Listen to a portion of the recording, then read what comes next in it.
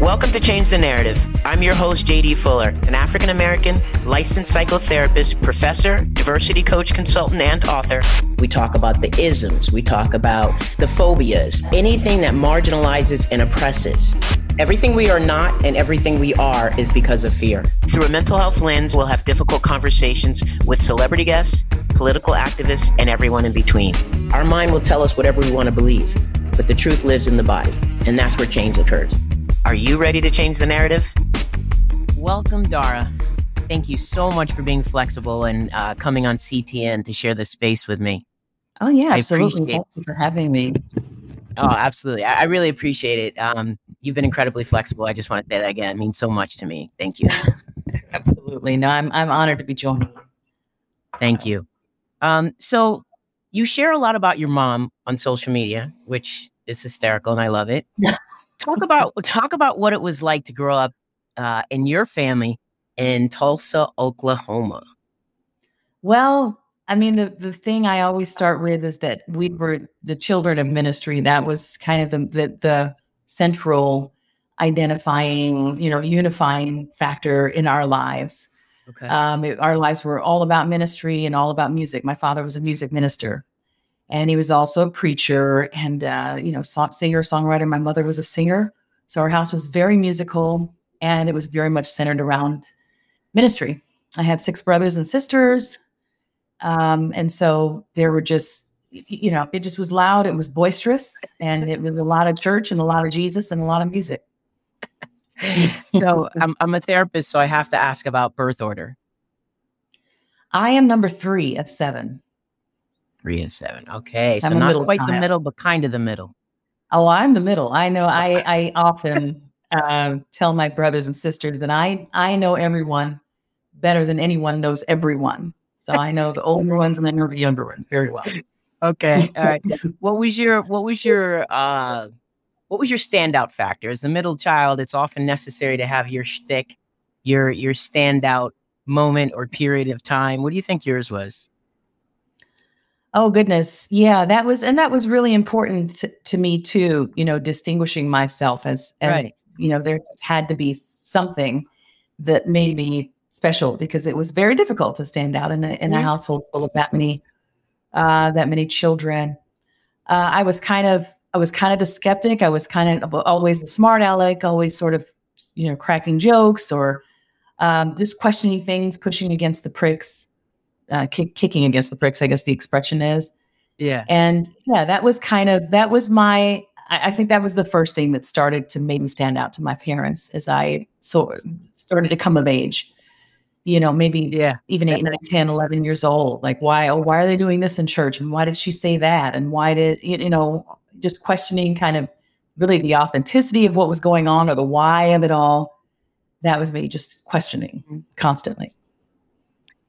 So it began early on, that curiosity that has led to in so many different paths for you. Right. I was constantly being chastised for being too analytical, too opinionated, just asking questions. It was just, it was a constant. Oh, I can relate. I'm the youngest of 9, so I got it. Oh, wow. Oh, my goodness. I understand it very good. Gracious. I understand the need to stand out. Yeah. It's serious. So one of the descriptions, oh, no, it's no joke. So I love the descriptions in your bio. And so I just want to understand what they mean to you. One is you are a quote unquote vocalist and songwriter. Dara Tucker is establishing herself as one of the premier voices in contemporary music. What does this mean to you? Well, I guess that, you asked before about standing out, and in my birth order or in my family sort of dynamic.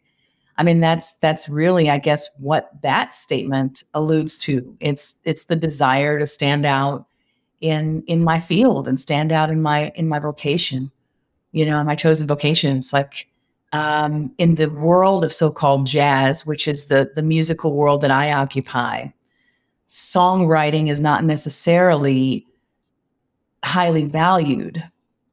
And so, for me, that distinction in and of itself, it creates a differentiation between me and many other singers within the genre, that I am a songwriter, and I do prefer to sing my own music for the most part. And that's kind of where my leaning and my bent has been for the last many years, 5 or 6 years, is really performing my own music. That's really interesting. I didn't know that. So thank you for sharing that. Yeah, it's jazz is very much fixated on the Great American Songbook. And I mean, it's like, how do you, as a songwriter, how do you compete with The More I See You, or just The Way You Look Tonight, or That's All, and The Nearness of You? How do you compete with that music? It's nearly impossible to break through in terms of your own material being considered or sitting side by side, living side by side with that material. So yeah, it presents a unique challenge as a songwriter.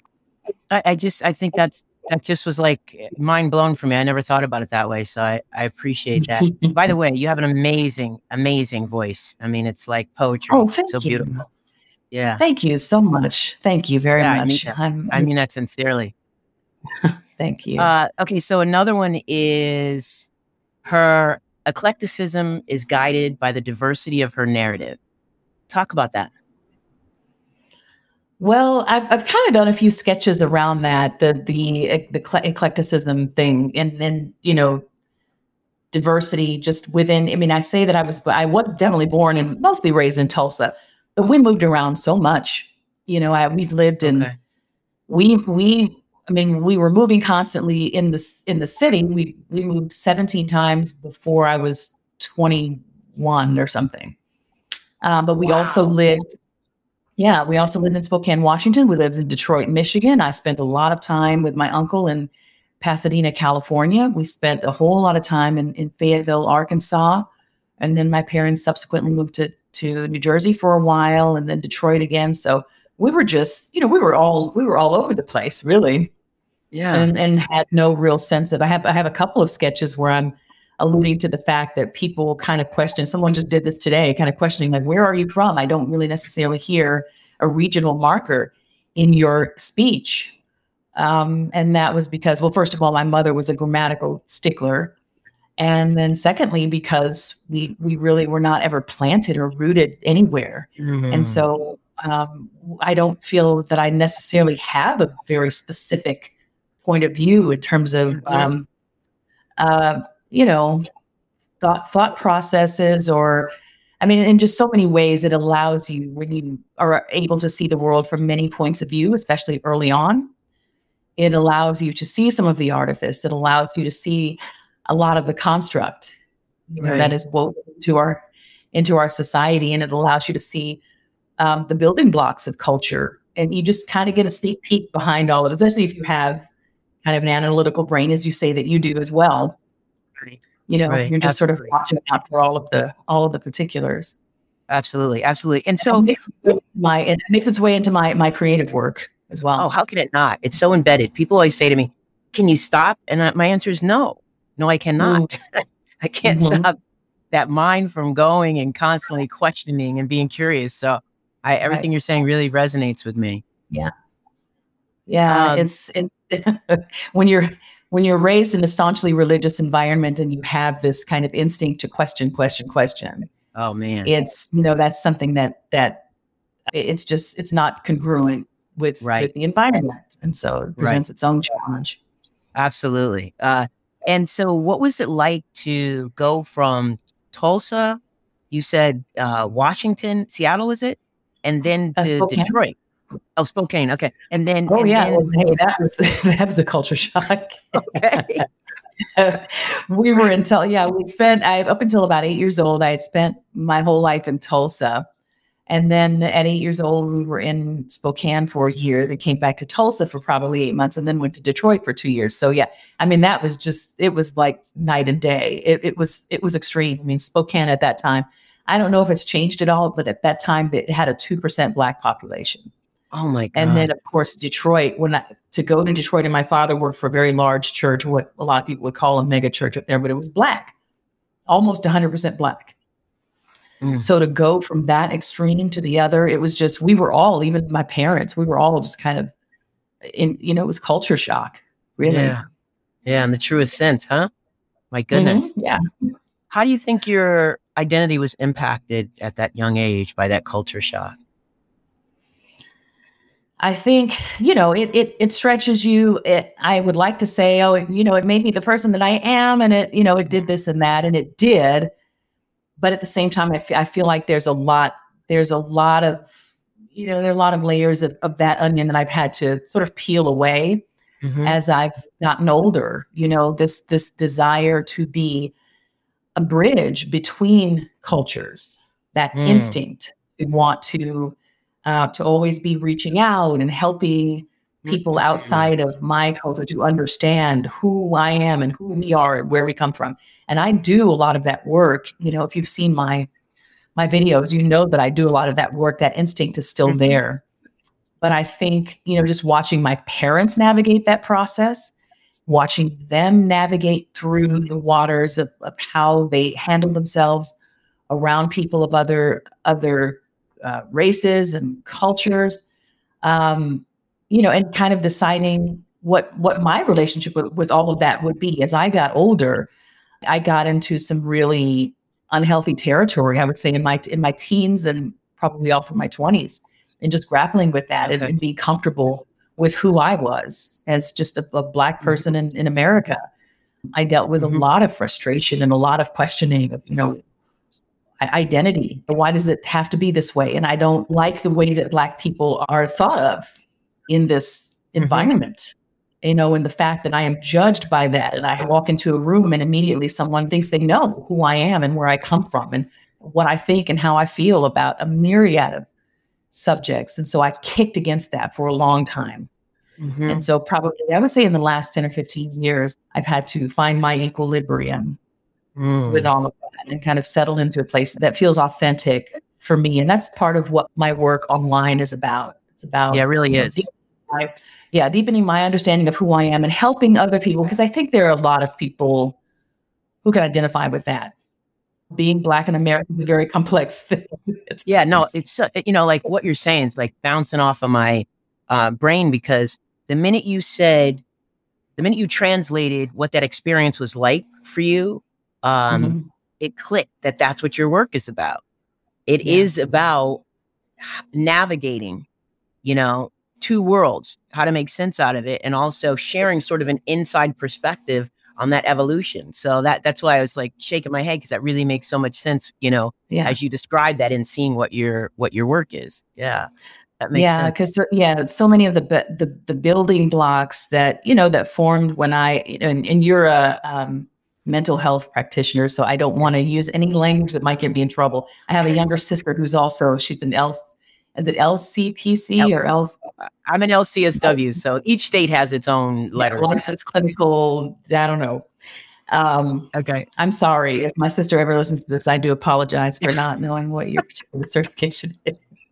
Licensure, I'm sorry. But those neural pathways, I think the point I'm trying to make is those neural pathways are being formed in your brain from a very early age. And it's that pathology of, wanting to please, wanting to reach out, wanting to entreat and help people to understand who you are. And, hey, I'm not some strange person. We're not that different. And come over here and, let us reason together. As, the scripture says, that desire, those building blocks were laid very early on. The church that my father was a music minister for in Tulsa was off and on really through most of my childhood. But for the first 8 years, it was very mixed. It was an unusual environment in that it was very mixed. It was a white pastor who brought my father on for the specific purpose of integrating his church.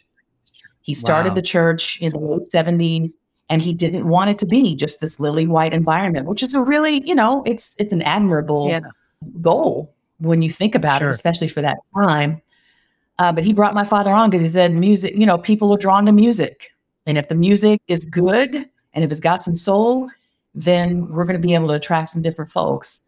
So then that put us in a unique position. We were children of a minister who was, had a prominent position within the church. So we were being watched very closely all the time. It was like, you have to comport yourself in this very particular way and, follow the rules. And our mother was very strict in terms of behavior, which I do a lot of that, those sketches around, how strict my mother was in terms of how we spoke. We didn't get to run up and down the aisles of the church with the rest of the children. There were different rules for us. Which I just want to add, which prepared you for life, different rules.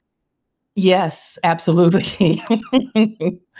I do feel like I was better prepared for the realities of what the world is about from an early age. And I knew kids when I was in college, African-American kids, and that was a very segregated experience that I wasn't ready for. But I knew friends of mine in college who were Black, who didn't even realize that Black people only made up 12 or 13% of the population because they came from larger cities and they were surrounded by Black folks all the time. And it was just like they had no consciousness, no awareness of like, no, we're actually a pretty small portion of the population. But for me, I was extremely aware of that, right. of being in the minority. Right. Why? And yet today we are actually the global majority, and we're having difficulty wrapping ourselves around that because of exactly what you explained. You know? Yeah. No, that's very interesting. All right. So I want to ask one more question, then I'm going to shift gears kind of about where you've come from. Have you had your greatest fall and your greatest comeback yet? Greatest fall and greatest comeback. I don't think my life has really contained quite that level of drama. I think nothing wrong with that. I feel like I'm kind of perpetually on this path to like, where is this great moment? When does this great moment happen? I've definitely had some really cool experiences. I can point to a lot of, really fun experiences and a lot of really crappy experiences. But I don't feel like I've hit an apex particularly. My 20s were just rough. When I look back on my 20s and just what it meant to exist in my body and in my mind, that just felt like a low point that I would not want to go back to. All right. I think look, we all have our own version, and I think that speaks to it. That's enough. Yeah. So let's get onto your social media a little bit. Did satire and social commentary take up such a prominent position in your life? How did that happen and why? Well, I've always been a lover of satire. I've always been a lover of comedy. I remember discovering Saturday Night Live on my own because we grew up in such a strict household, right? Christian household. We weren't allowed to watch anything or listen to anything, not even secular music. And so I was finding all this stuff on my own. I was finding all the artists that I was interested in, sneaking a radio under my pillow on my own. Oh, wow. No one was telling me about Nat King Cole or anyone. And no one told me what Saturday Night Live was. I didn't know. And so I was probably 13 and turned on the television and I saw Dana Carvey and Mike Myers and Victoria Jackson and John Lovitz in a sketch. And my head just exploded. And I would turn on the radio, and I was one of those that would just sit and listen to these in between stations, whatever little, crate digging I could do, quote unquote, on the radio. And I found a show called Dr. Demento that was all satirical music.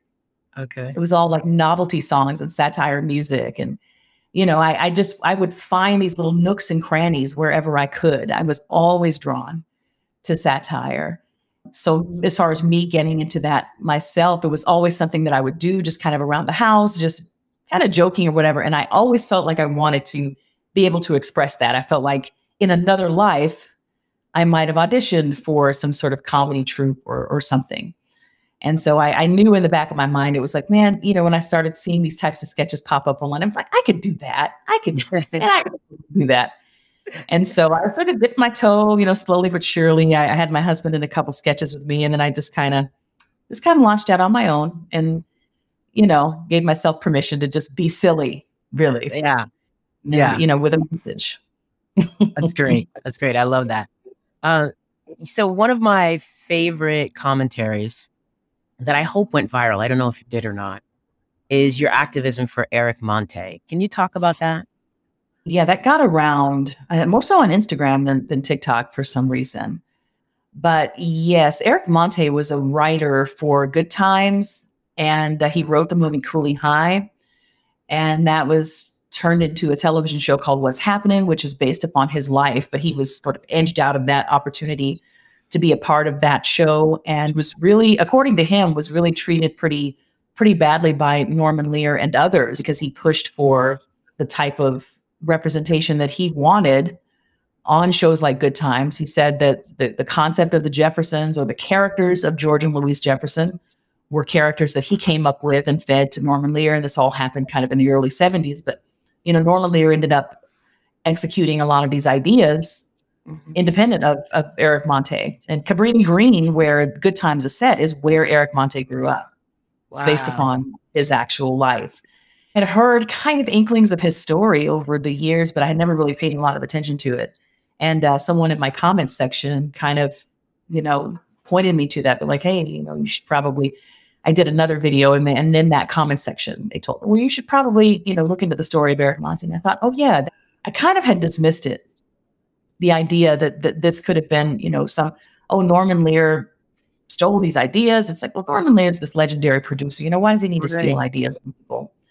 I, did some digging into it, and I really tried to frame that story in a way that allowed Eric Monte to speak for himself. He feels like there was a real element of racism involved in it. I didn't feel the need to make any specific commentary around that myself, but I wanted to allow his voice to be heard. And so it was a little bit of towing the line, because even now, there are parts of that story I have to question him. He says he came up with the idea of bringing Fred, what's his name, the comedian that played Fred Sanford. Yeah. Red Fox. Red Fox, he right. Came up, of using Red Fox and Sanford and Son. And then he, had something to say about possibly contributing to the development of the Cosby Show. And I'm like, well, I don't know what elements of this are exaggerated, or in his own memory are blown up to be what they were. I really don't. But I do know that he contributed positively to the culture, and that he was done wrong. He ended up suing Norman Lear and others, and he was given a $1 million settlement, which he really had a lot more coming to him. And so there is some truth in what he was saying.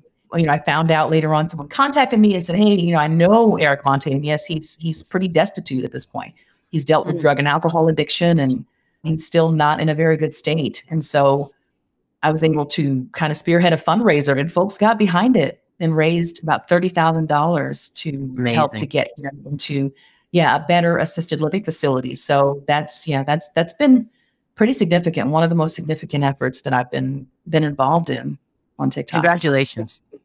Oh, thank you. Thank you. It just kind of blows me away that people would be moved enough to want to make a difference in his life. I've heard often that people want to, they don't know how to, and you made it so easy for them to. It really facilitated the process. The other thing is that it was a narrative for a human story. It wasn't just about whether or not elements of his story were accurate or not. It's happened over and over again. It was a theme. So you really humanized an experience, and you allowed people to have some accountability for it. And that's what made it so powerful, Yeah, it was cool, because it was kind of funny, because I had certain people in the comment section just like, well, we're going to go over to Norman Lear's. Well, I left some nasty comments on Norman Lear's page. I'm like, that's not going to help anything. I mean, I'm sure Norman Lear has his side of the story, and what he feels like happened and how it transpired. And, the man is 99 years old. It's highly doubtful that there's going to be any sort of real conversation or restitution around that where he's concerned. But what we could do proactively was help Eric. Yeah. And, I did get the feeling that Eric was the type that probably got, as they like to say, got in his own way a lot, and was one of his own worst enemies. And there's a lot more than the Norman Lear situation that I'm sure has contributed to why he is where he is now in life. Sure. So I do understand it's a complex issue, but it just, there just came a point where I was like, well, how could I not offer to do something if I know this man, he's still alive, for goodness sake. That was the first shock. He's still, he's dealt with drug addiction, homelessness for years, and is still out there. And once I learned that, and once I had a reach out from somebody who had a connection to him, it was like, all right, jump on it quickly, because you want to, be able to seize the moment when people are still thinking about it and you're still moved by it. So it's been quite a journey. You do this a lot. You find the thing that we didn't know about, and you bring it to light and in a way that's user friendly. And I don't have time to go over all of the ones that I think are amazing, but I do have to say my second favorite is the deflection doll. I'd like to know. I'd like to know when that's going to be available for purchase around the holiday. Talk about the deflection doll. I must have reposted it about 4 times. For those who are real diehards, the deflection doll actually made another appearance in a very recent sketch of mine this week. So if you remember Deflection Doll, you may see her make a little cameo in another sketch. Right on. But no, Deflection Doll had done another sort of, when we were kids, there were these, hey, Time Life presents this treasury of music or whatever. And then all the credits would scroll by and it would be Dean Martin singing his greatest hits or whatever. So I decided to do it in that style. And I had done another video like that last year called Progress Blockers. And they were shades that you could put on to block out all the progress and take you back to, 30 years ago. I forgot about that one. I forgot. That was another great one. Yeah.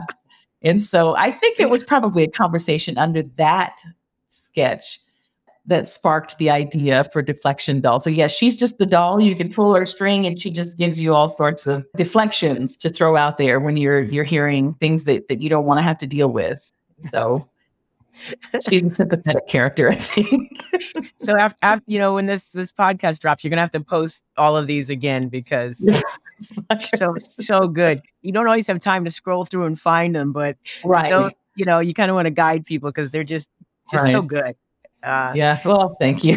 Yeah, absolutely. I love doing that. That really is my favorite. Like I said, the satirical stuff where I can really do that Saturday Night Live style production and just execute an idea. It's my absolute favorite thing to do. Well, in both of those, what's so funny about it is, you have this way of coming across like it's going to be so serious.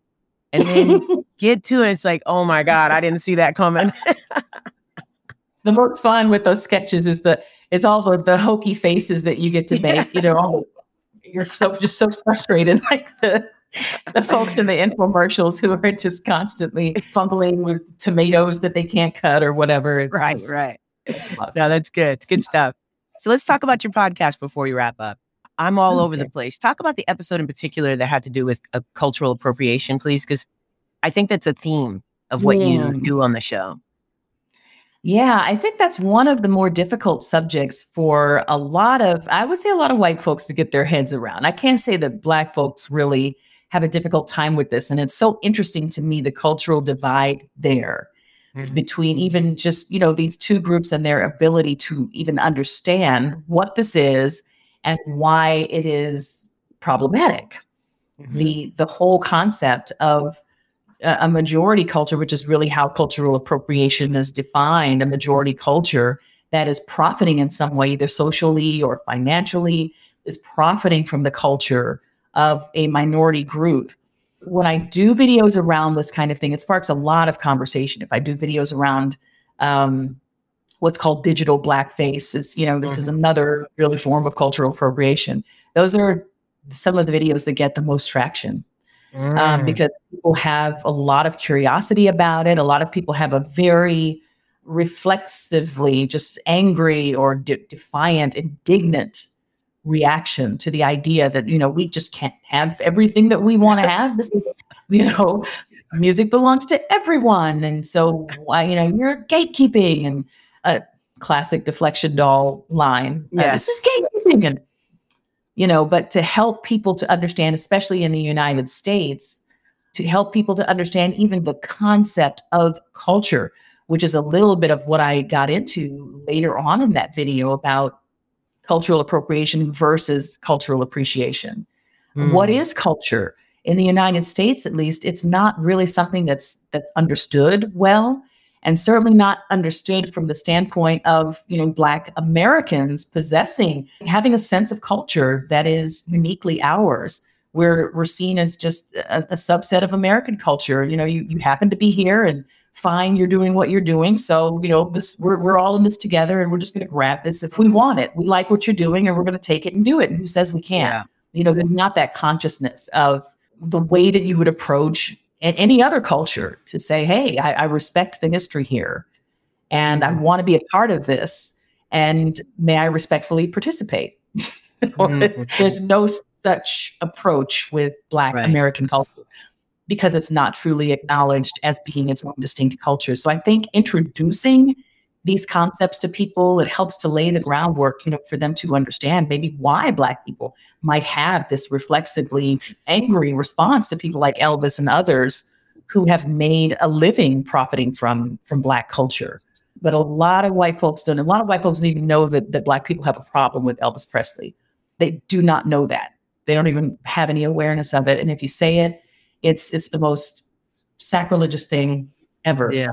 So that's one of the videos I've had the most resistance to. Understood. And so talk about your podcast and what are the other themes that you bring up and talk about? We'll usually discuss one of my videos that's kind of had a lot of traction lately. Okay. And so the next one we'll do will probably be, what's the most recent one we did? Oh, the whole kerfuffle around The Little Mermaid. Oh, and what? Yeah. And so I just did a video that was the top 10 films where white people have played people of color. And of course, it just does not occur to them necessarily, a lot of them necessarily, that this has been done a lot throughout the decades. And so we'll usually take a theme of one of the videos that I've done recently and just kind of break it down even further. And I do that with my husband, Greg.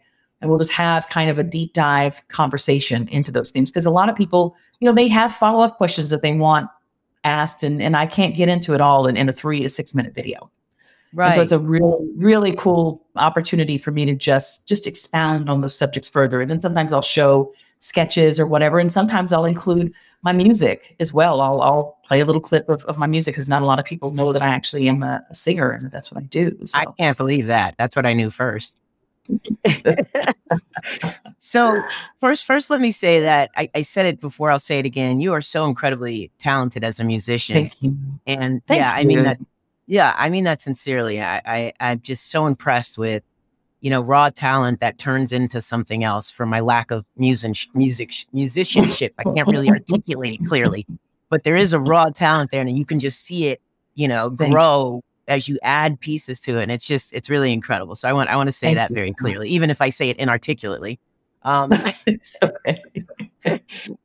I love the fact that you really care about teaching people the truth, whether it's your truth, the truth of history. I appreciate your knowledge. And I just want to thank you so much for coming on. And I want you to tell people where they can find you, either performing, purchase your music, see your podcast, your social media handles, all of that right now as we wrap up, please.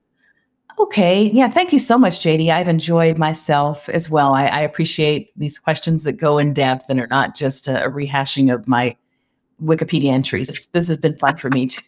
That's great. Thank you. I'm on, if you're looking for my music, it's on all digital music platforms, but it's under Dara Tucker. And I've tried to get that changed for a while now. I've gone by Dara Star Tucker for a while, but that's a difficult process. And so you'll have to find me under Dara Tucker, under platforms like Spotify or Apple Music or wherever you find music. But we are working on an album right now. And so that'll be out in the spring of next year. But we just put something out, I think last year. Yeah, last year we put something out. So you can find my music under Dara Tucker. And then online, I'm Dara Star Tucker. And I've been having a little bit of a back and forth with one of my heroes who's India Ari lately. And she has a podcast herself. And she told me, she's like, you need a little hook to tell people how to find you. And you say Dara with 1 R and Star with 2 or something. She's very good at these little catchy sort of aphorisms. But yeah, Dara with 1 R and Star with 2. So thank you, India. So Dara Star Tucker, Twitter, I'm on YouTube, I'm on TikTok. Instagram is Dara Tucker B. And that's the one that's a little different, but I'm on Facebook, all the major social media platforms I'm on. And then the podcast is called I'm All Over the Place with Dara Star Tucker. So yeah, I'm doing a lot. And all those links are in my bio on Instagram and TikTok. Yeah. One more, Linktree. Yes. What's your Linktree? That's yes. My Linktree is, I don't know exactly what it is Dara Tucker. Okay. We'll make sure we put it.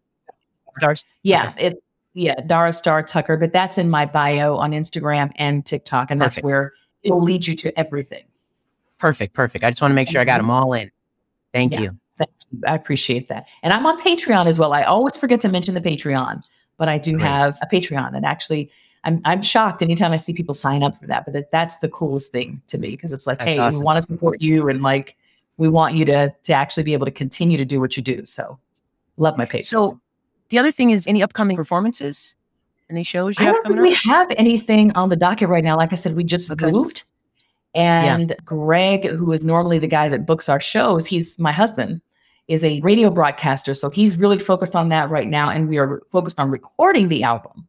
We're in a state of flux, like the move, him starting this new position, and then recording the project. So we're sitting our butts down right now and actually regrouping. Excellent. Yeah, hopefully we'll be back out there. But I would think by, in a couple of months, we'll be back out there, and definitely by the spring, because we'll have an album to promote. Yeah, stay tuned for schedule notices. Final word.